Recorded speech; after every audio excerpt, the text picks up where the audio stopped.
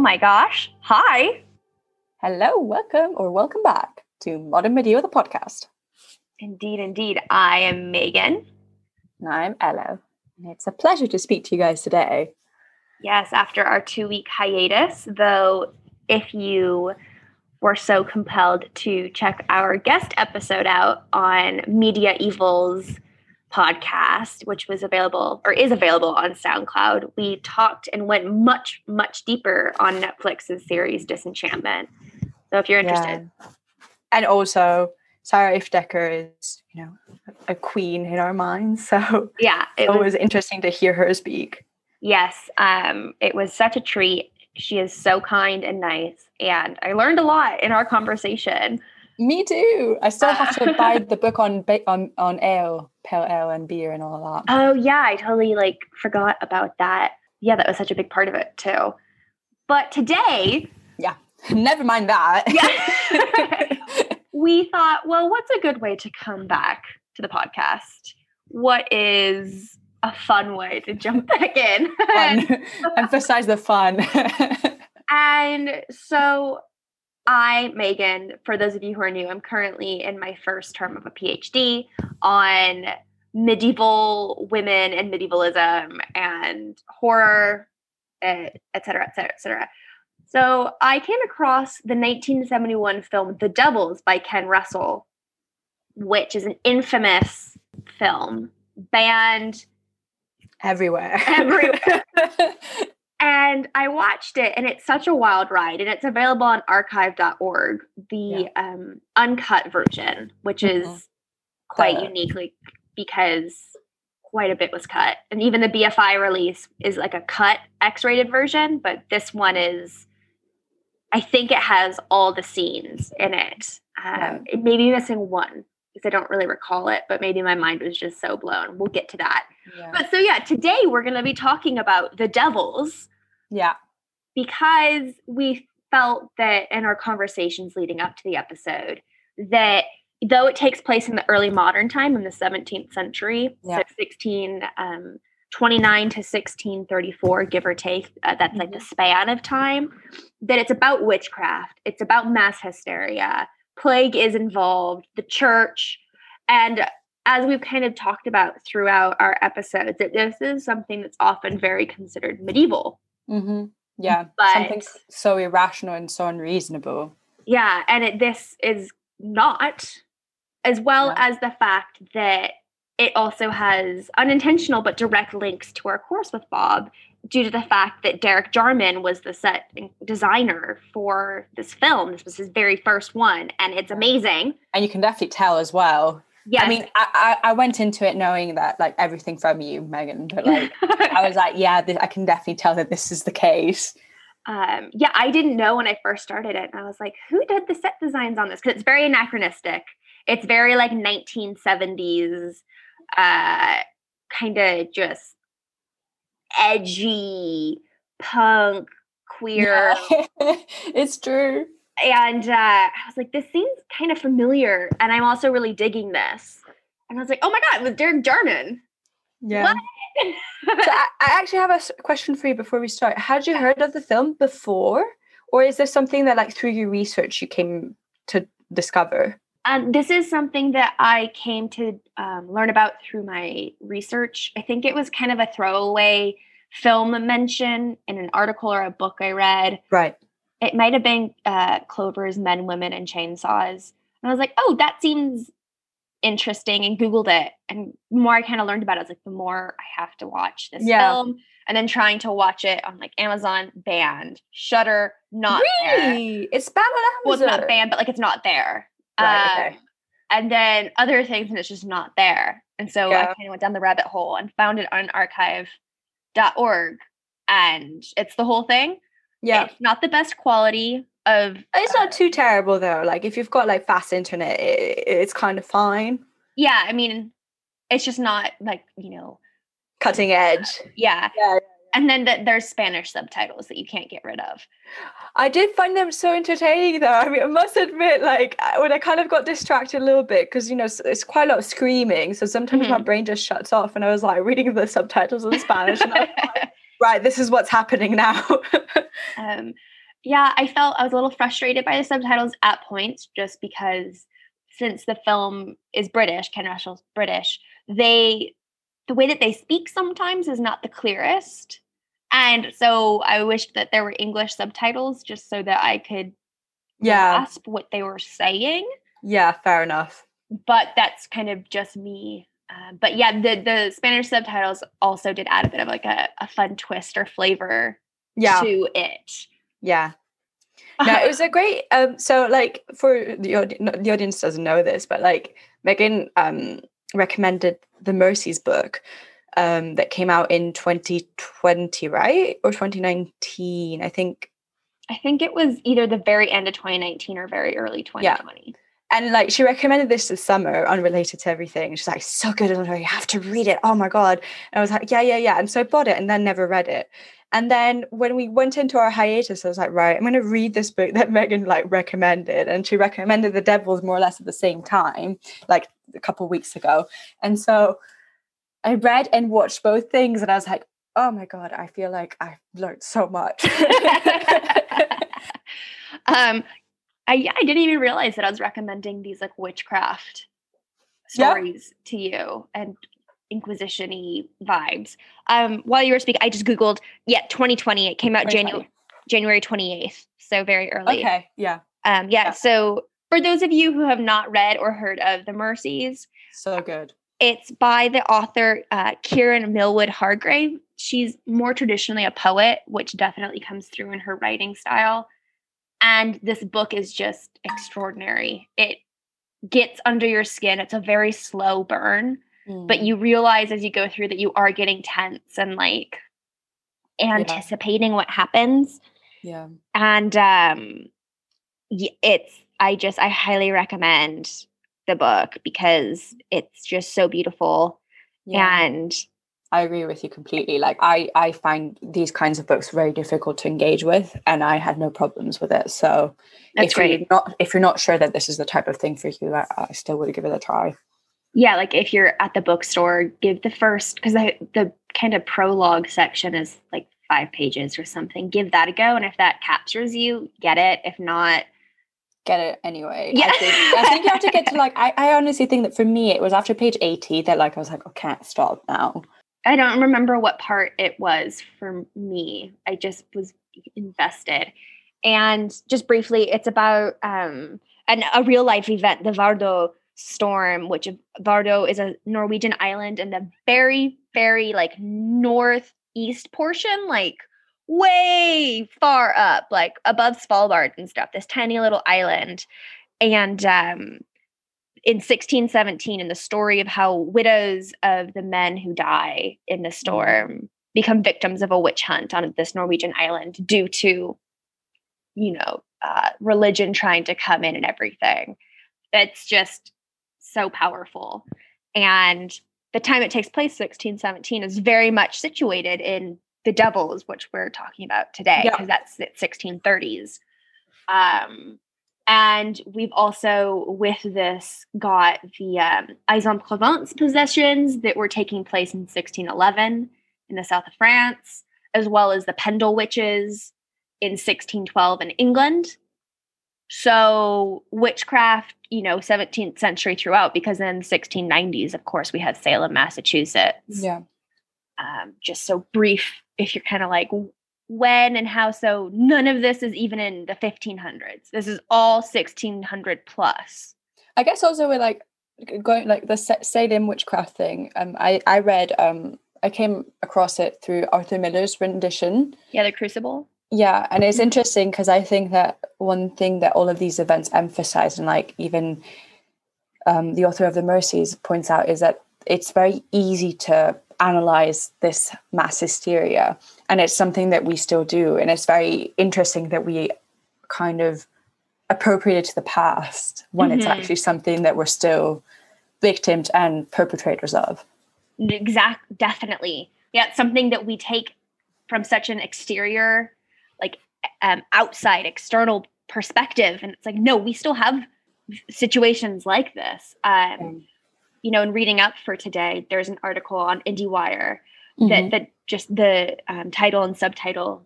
So The Devils is just as blasphemous, bawdy, and relevant today as it was when it was banned in 1971. Yeah. And then the subheading is Ken Russell's epic religious horror is a scathing critique on abuse of political power that new audiences will find prescient as ever in the age of Trump. And being American and the kind of power dynamics of religion and government and the hysteria that kind of comes through from collisions about like abortion, or right now the COVID pandemic, and people being like, no, it's not going to get me, and vice versa. You know, it's a different type of hysteria quite often, but it's still the same thing or experience, occurrence. Yeah.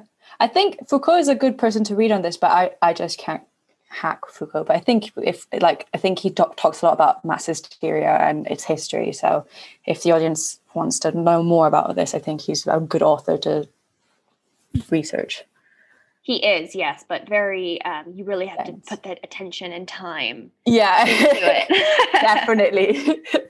You could also go, I think this would be related in sociology. There's something known as sociophobics, and the things that trigger certain responses of like fear and terror and horror, and related to that, other kind of negative responses. And I think like mass hysteria or something would be related to that. I could be wrong. Very new term for me in my research, but it seems like it could potentially be connected. Yeah. So The Devils, like, what is it? What is it about? Right? Yeah. Questions. Let's delve into it. So Ken Russell's film is based off the play by John Whiting, as well as, which is based itself off the book, the nonfiction book by Aldous Huxley called The Devils of Loudun, which is based off this real life occurrence in Loudun, France. Yeah. The storyline is a little convoluted. I don't know if you experienced that. I did. And actually, like, it was after watching it and through researching it, I was like, oh, all of these events are here, but I don't think I really grasped the fact that what it was trying to do throughout, you know? Yeah. Okay. I'm glad it wasn't just me. And even with like researching what happens in the film and then what happens in history, I still get kind of confused on who is who and who does what and when. It definitely felt like a bit of a performance, didn't it? The film.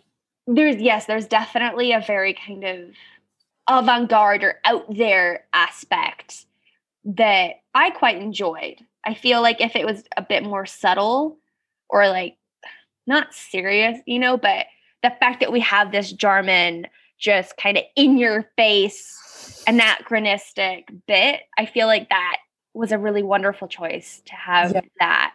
And Russell was very intent on not having just another period piece film. He wanted something that was shocking on visually as well as like storytelling wise. I agree. Yeah, I think it worked really, really well. But so yeah, the film is primarily focused around the character of this priest Granier, who is performed by Oliver Reed, who I was like, oh my God, that's the guy from Gladiator.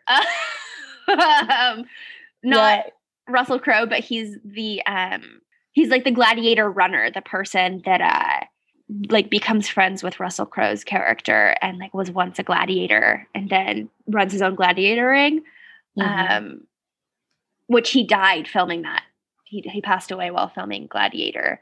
Really? Yeah. So that's bad. Like he was able to do most of his scenes, but like his death scene was incorporated into the film because of the actual actor's death, rather than they had to kind of change the ending a little bit. Megan, you're such a like fountain of knowledge. I don't know how you do it. I just am really into like film facts and always read the IMDb trivia. Okay. Afterwards. So that's where most of it comes from.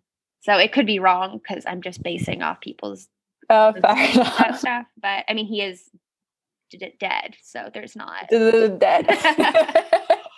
But Grandier is this kind of like rock star priest in a way. Like he does what he wants, and he's Roman Catholic, but he doesn't believe in celibacy in the priesthood.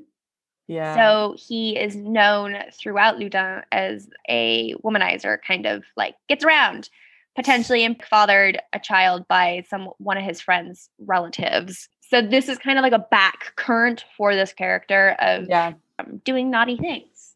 Yeah, that's interesting because I feel like watching the film before watching it, like learning about its history, I felt like, you know, they were trying to make a point of the fact that he wasn't holy at all and he was sinful as well, and so the devil was at work everywhere. But it's interesting to know that, you know. Yeah, and like historically the real Urbain Grandier was like known to be quite attractive, quite charismatic.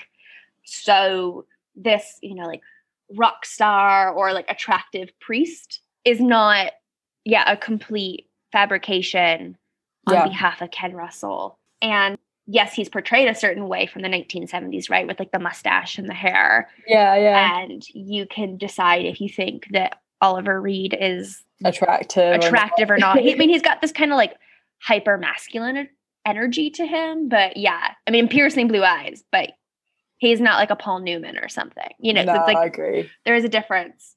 And then the other kind of pivotal character in the film is Sister Jeanne, who was the historic figure. And she is the abbess of this convent of Ursuline nuns. Yeah. In the film, and I believe in the book, she's portrayed as hunchbacked, like due to scoliosis. I don't know historically if that's accurate or not. Yeah, I wanted to know that, like, because this is based in France, it reminded me of something. Montaigne, the famous essay writer, whole section on like monsters and perceived monsters, and it usually was like human beings who were born with deformities or deformed backs or other kind of things. And his whole essay was about how like there was a lot of mass hysteria because a lot of these people were killed. Yeah. And his whole point was that like actually these weren't monsters, and that the human beings who thought they were monsters were the real monsters. And so that's quite an interesting thing, knowing that more or less it's around the same time. Yeah, no, definitely.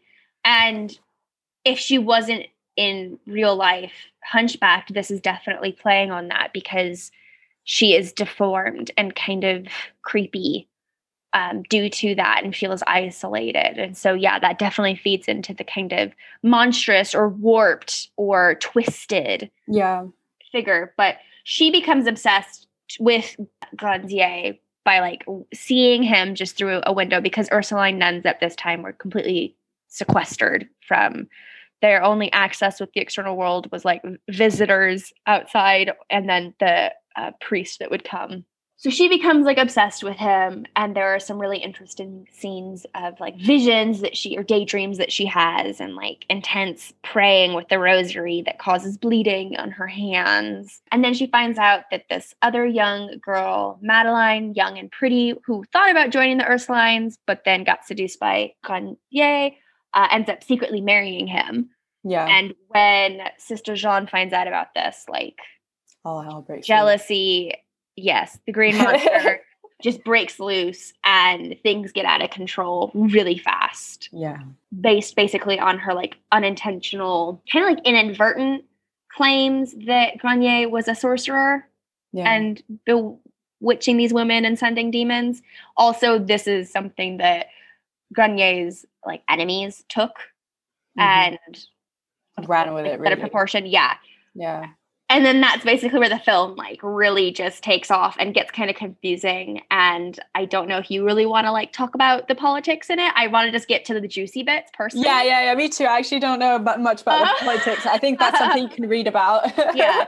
But needless to say, that's kind of like a setup. That's also the first like 45 minutes of the film. Yeah. But it's fun. So let's start just with like...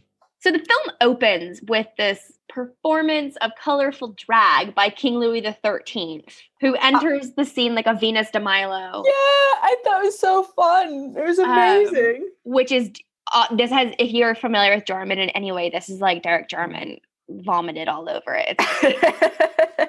And then later, I loved the scene where he's in like a white cowboy hat and he's shooting heretics in full body Blackbird outfits.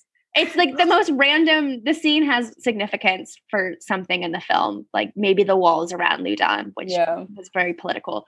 But he's just like, it's so comedic. And he's like, bye-bye, Blackbird. And it just, Loved It it. felt like a carnival scene, you know, like as you'd expect it to look like. I thought it was like very, very interesting in that kind of sense. Like, Yeah, no, there's definitely this like sense of, yeah, like grand spectacle and costume producing, and yeah, like the exactly the carnivalesqueness of this, which you could also think metaphorically, right? Carnival has masks and you hide behind certain masks and yeah. personas. I found the use of makeup very like, I don't know if that was how people were made up back then, but I found them kind of disturbing. Like they felt like aliens to the real, quote unquote, real world.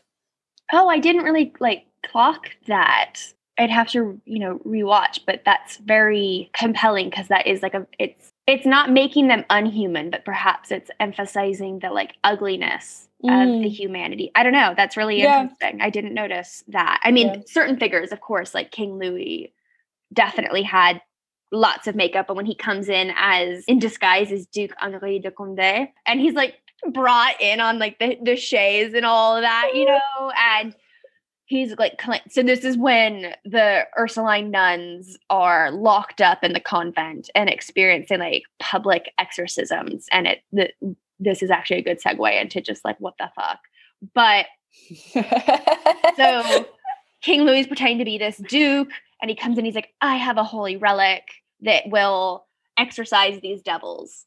And, he has this beautiful gilded, bejeweled box and hands it to the exorciser man, whose name is escaping me.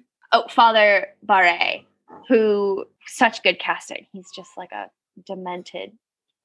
Yeah, it was kind of hard to watch, I found, in like aside from like the highly sexualized bits and like, like orgies and masturbation scenes and all that, which were kind of a bit much and lots of screaming and all of that. But like that character was very like intense in a way that was like very disturbing, but like compelling in the same way. Yeah. Also, his character to me felt like one of the most analogous to our times, or I recognized so much in that character of people that we like see today and figures that are truly terrifying. Yeah. So, and I mean, he's perhaps that figure the most kind of, aside from King Louis, the most like visually Jarman-esque, where he wears like the mesh top and he has these kind of like John Lennon-esque glasses and the long, shaggy, late 60s, early 70s hair. It looks like he's wearing leather pants. I don't think he is, but just like very what? But then he's the professional witch hunter. But yeah, so King Louis brings this relic, and Father Pierre Barre like takes them around, right, to all the women, and they like calm down. And then, as if they've been cured, and then Condé / King Louis reveals that the case holding this relic is actually empty. And to me, as a medieval, it's fascinating because this happened on occasion, and there's so much debate about certain types of relic and whether or not they're true, if there's actually something in there. And so I just, even though this was meant for a comedic point, right, I just found it like a really fun, interesting little tidbit. Yeah. And then, of course, then hysteria booms after that scene. And once King Louis leaves, this is the scene that's infamously or notoriously known as the Rape of Christ. Yeah. That was very strange. Yeah. So basically you have like a bunch of naked nuns in this scene who are all quite young.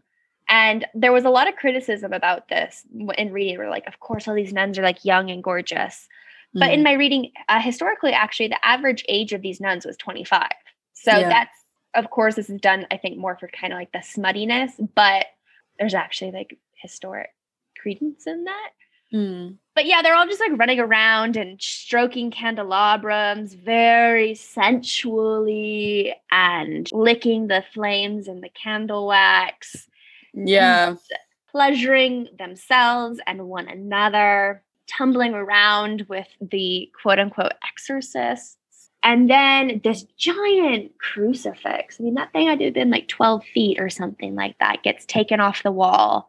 Yeah, I don't know how they managed that, because that must have been so heavy and they must have hurt themselves if they like actually tried to do that, and, falls to the ground, and these women start enacting their pleasures on the figure of Christ. So like humping and projecting parts of the crucifix for internal female pleasure and all sorts of things. It's just like... It's wild. Yeah. It really is wild. I like that we agree on this, because I feel like often we have like diverging perspectives and things, but on this one we're both agreeing. Yeah. I also am just like, when I was watching it initially and since, I've been trying to think of films where, like a massive orgy ensues, and I've never seen anything like it that I can think of. In films they talk about orgies, and there's one tickling my mind. I mean, I guess there are some in like TV shows, where people, this is usually like Victorian era, where they walk around and are orgying, but this one, because it had the crazed element to it, just felt so much more of like an assault on your senses. Yeah. At least for me. The other ones are always kind of like much more sensual and like, ooh, orgy. And they're usually on drugs or drunk, and it's like artistic. And Ken Russell definitely has an artistic eye, but this is just like bombardment, like after bombardment. And I think it captures that feeling very well of like, make it stop, but also like what's happening, and but like done well in a way. This is going to sound like fucked up, not where it's like don't make it stop, but you're like, what is happening, and I can't look away because what is happening. And like, it's different than, at least for me, like rape revenge films, right, where like I Spit on Your Grave, the notorious one, or Last House on the Left, where I guess perhaps because the assault is real in regards to violation of their bodies, whereas this is a violation of a statue. But like, those are more disturbing than this. This was disturbing, but also grotesquely entertaining. Yeah. I do not know if you agree with that. I agree. But like, I found that like in these very like intense scenes, I couldn't really like stay focused that well. After a while, like my mind was like, I need a bit of a break from it, That's understandable. Also, I mean, this film is like 2 hours long, 2.5 hours long, and this happens in the later act. So at that point, you're also kind of like, oh my God. Did you understand, speaking of like the nuns, because this is like when this leads into their being sequestered. So the nuns were going to be like burnt alive in kind of like a plague pit in a mass grave outside the town. Yeah, I saw that. I was thinking, like my understanding of it, because like the nun Jean, she, to me, like, because she was a redhead, and like there's a whole scene where she gets possessed, I think, by the devil, or like it was one of the first scenes, and I kind of found that very confusing, if that makes sense. Yeah, so I read Jean, and this has been like a lot of what the analysis of the film is about, is like repressed sexual energy and attraction. So one of the first scenes when she's kind of like contorting around, she's actually, I mean, it could look like she's possessed, and this also kind of crosses a line, but I think she was experiencing like orgasm due to praying and thinking about, because I think this is also when she has this the daydream with Grandier. Yeah. And women in the Middle Ages, at least, experienced mass ecstasy when either receiving the Eucharist or praying upon Christ. Okay. I didn't know that.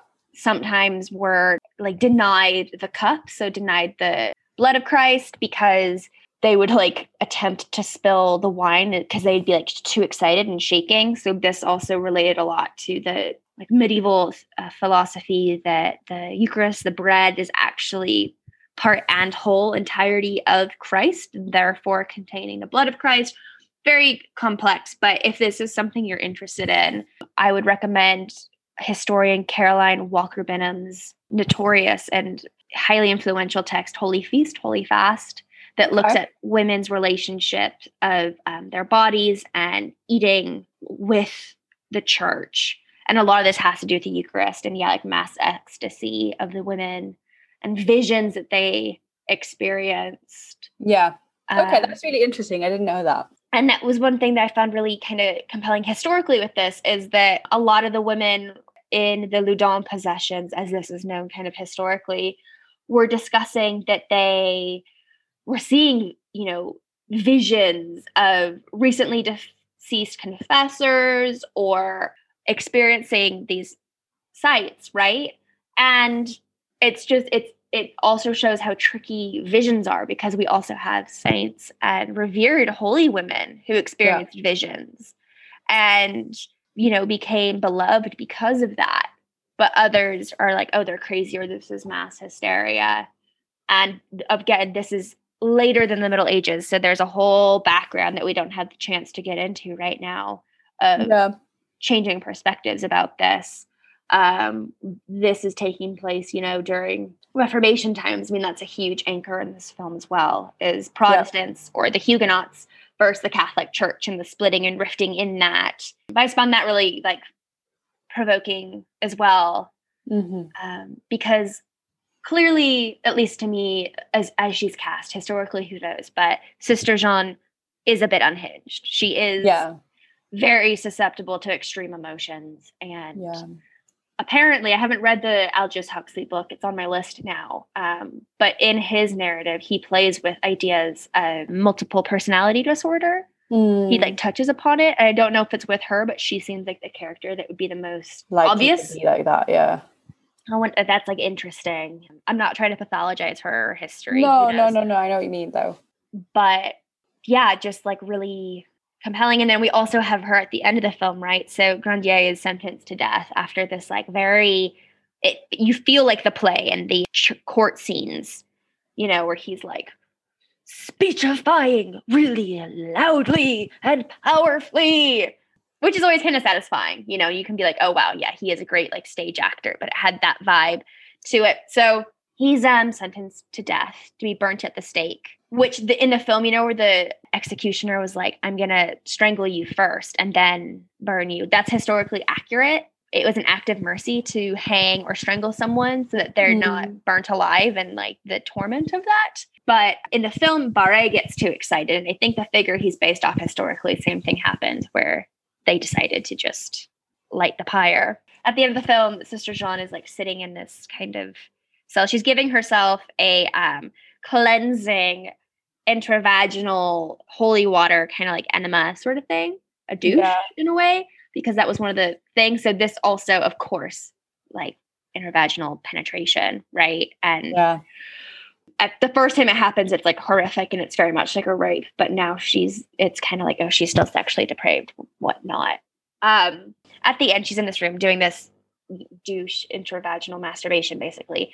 And the character Mignon, who was he's kind of the skinny Weasley, weird looking guy. That's so horrible. But at the end thinks that, oh, perhaps Granier is innocent, brings her this charred femur or tibia, either one, charred bone to her.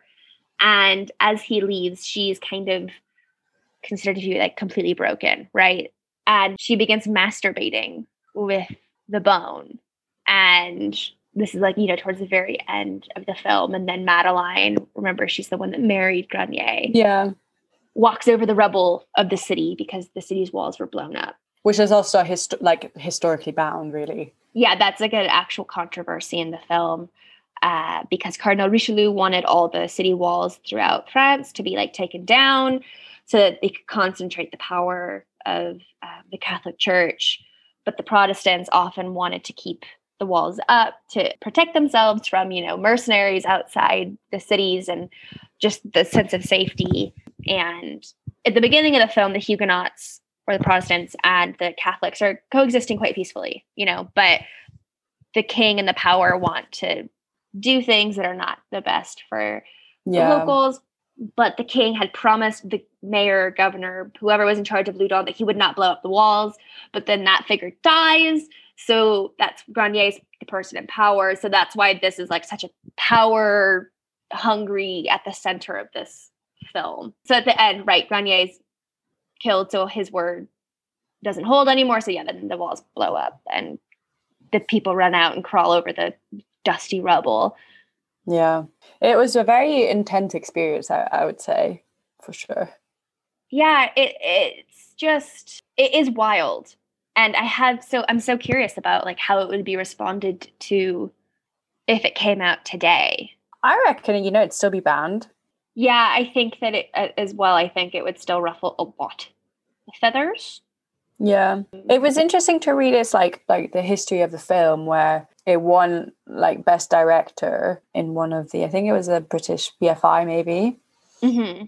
But overall, the general criticism was so severe that it didn't really go much further than that. Yeah, and I mean it's completely, of course, by the Vatican. Like this is not. Though they did credit again the like visual artistry of Ken Russell, but they're like no. And apparently Oliver Reed and Redgrave, so the one that plays Sister Agnes, were like told by the Vatican that they were like, in the next 3 years, don't step foot in Italy because, which is crazy. Yeah. And the Vatican also demanded that screenings at the Venice Film Festival be canceled of this film because like when it first was released for purity's sake and everything. Oh, sorry, I was wrong. It won the best director at the Venice Film Festival. So I wonder if they showed it. Not the BFI. Perhaps they did like a primary screening, and oftentimes I think films can be shown more than once. So maybe that was the deal. I don't really know. But yeah, I think it's kind of unfortunate that something like this would still be so shocking today. Like if it came out, because I think that the late 60s and early 70s like pushed so many boundaries. And we have some really like iconic films out of that. Like a few months after this was released, A Clockwork Orange was released, which is another highly banned, controversial film. I haven't watched it. Have you? Yes, I've like written papers on it and stuff, which is Stanley Kubrick, based off the Burgess book, Clockwork Orange. Okay. Would you recommend? Yes, I'd recommend the book and the film. Okay. Again, another very like intense film, very extreme. But I guess for me, like these films gave you a response, like you felt something, it shocked you, it disturbed you, it was very like raw. Whereas right now we're so saturated with like superhero films and they're really boring, aren't they? Like it's all, I feel like this Netflix and Amazon and all of the main ones nowadays just fund the same types of films and series. Yeah. I mean, there's occasional ones that slip through that are quite good, but yeah, it just, or, like certain types of dramas, like you're most likely going to, what kind of drama you're signing up for. If it's like a police procedural or serial killer hunting, or I've noticed that there's in like horror / psychological thrillers, Munchausen by proxy. So like when moms try to control children to like feed their own needs, which is very rarely diagnosed, has shown up in so many like series and movies lately. And I'm like, why? This feels like that a recent film came out, Run. I don't know. I haven't watched it. Have you? Yeah, it was good. I enjoyed it, but it's the same story. I mean, the thing I really applaud about that film is that the main actress, she's wheelchair bound in the film, and in real life she's wheelchair bound as well. So bringing in people who have like actual disabilities to portray those disabilities rather than hiring a renowned actor and asking them to act that, which is just like there's plenty of talented actors and actresses that can play those characters. So yeah, The Devils, I mean, we've barely scraped the surface, but there's it's on archive.org. Watch it. Read up on The Devils of Loudun by Aldous Huxley, The Loudun Possession. It's wild. And again, though it's not medieval, it is such an example of what people think the medieval is. And I think that because it's anachronistically portrayed, because it's German, it really challenges that, right? Like these Baroque effects force you to kind of experience it differently rather than being a period piece. And you can actually see a lot of parallels to even our times. Yeah. So. I completely agree. And I think with all of these things, there is like kind of a point in looking at it in an anachronistic way, because that kind of behavior can be spotted, unfortunately, still today. So it's important to kind of identify it. If anything else, if this is kind of, if we just use this for the purpose of like looking at a way of like a behavioral pattern, then that's probably a very good thing.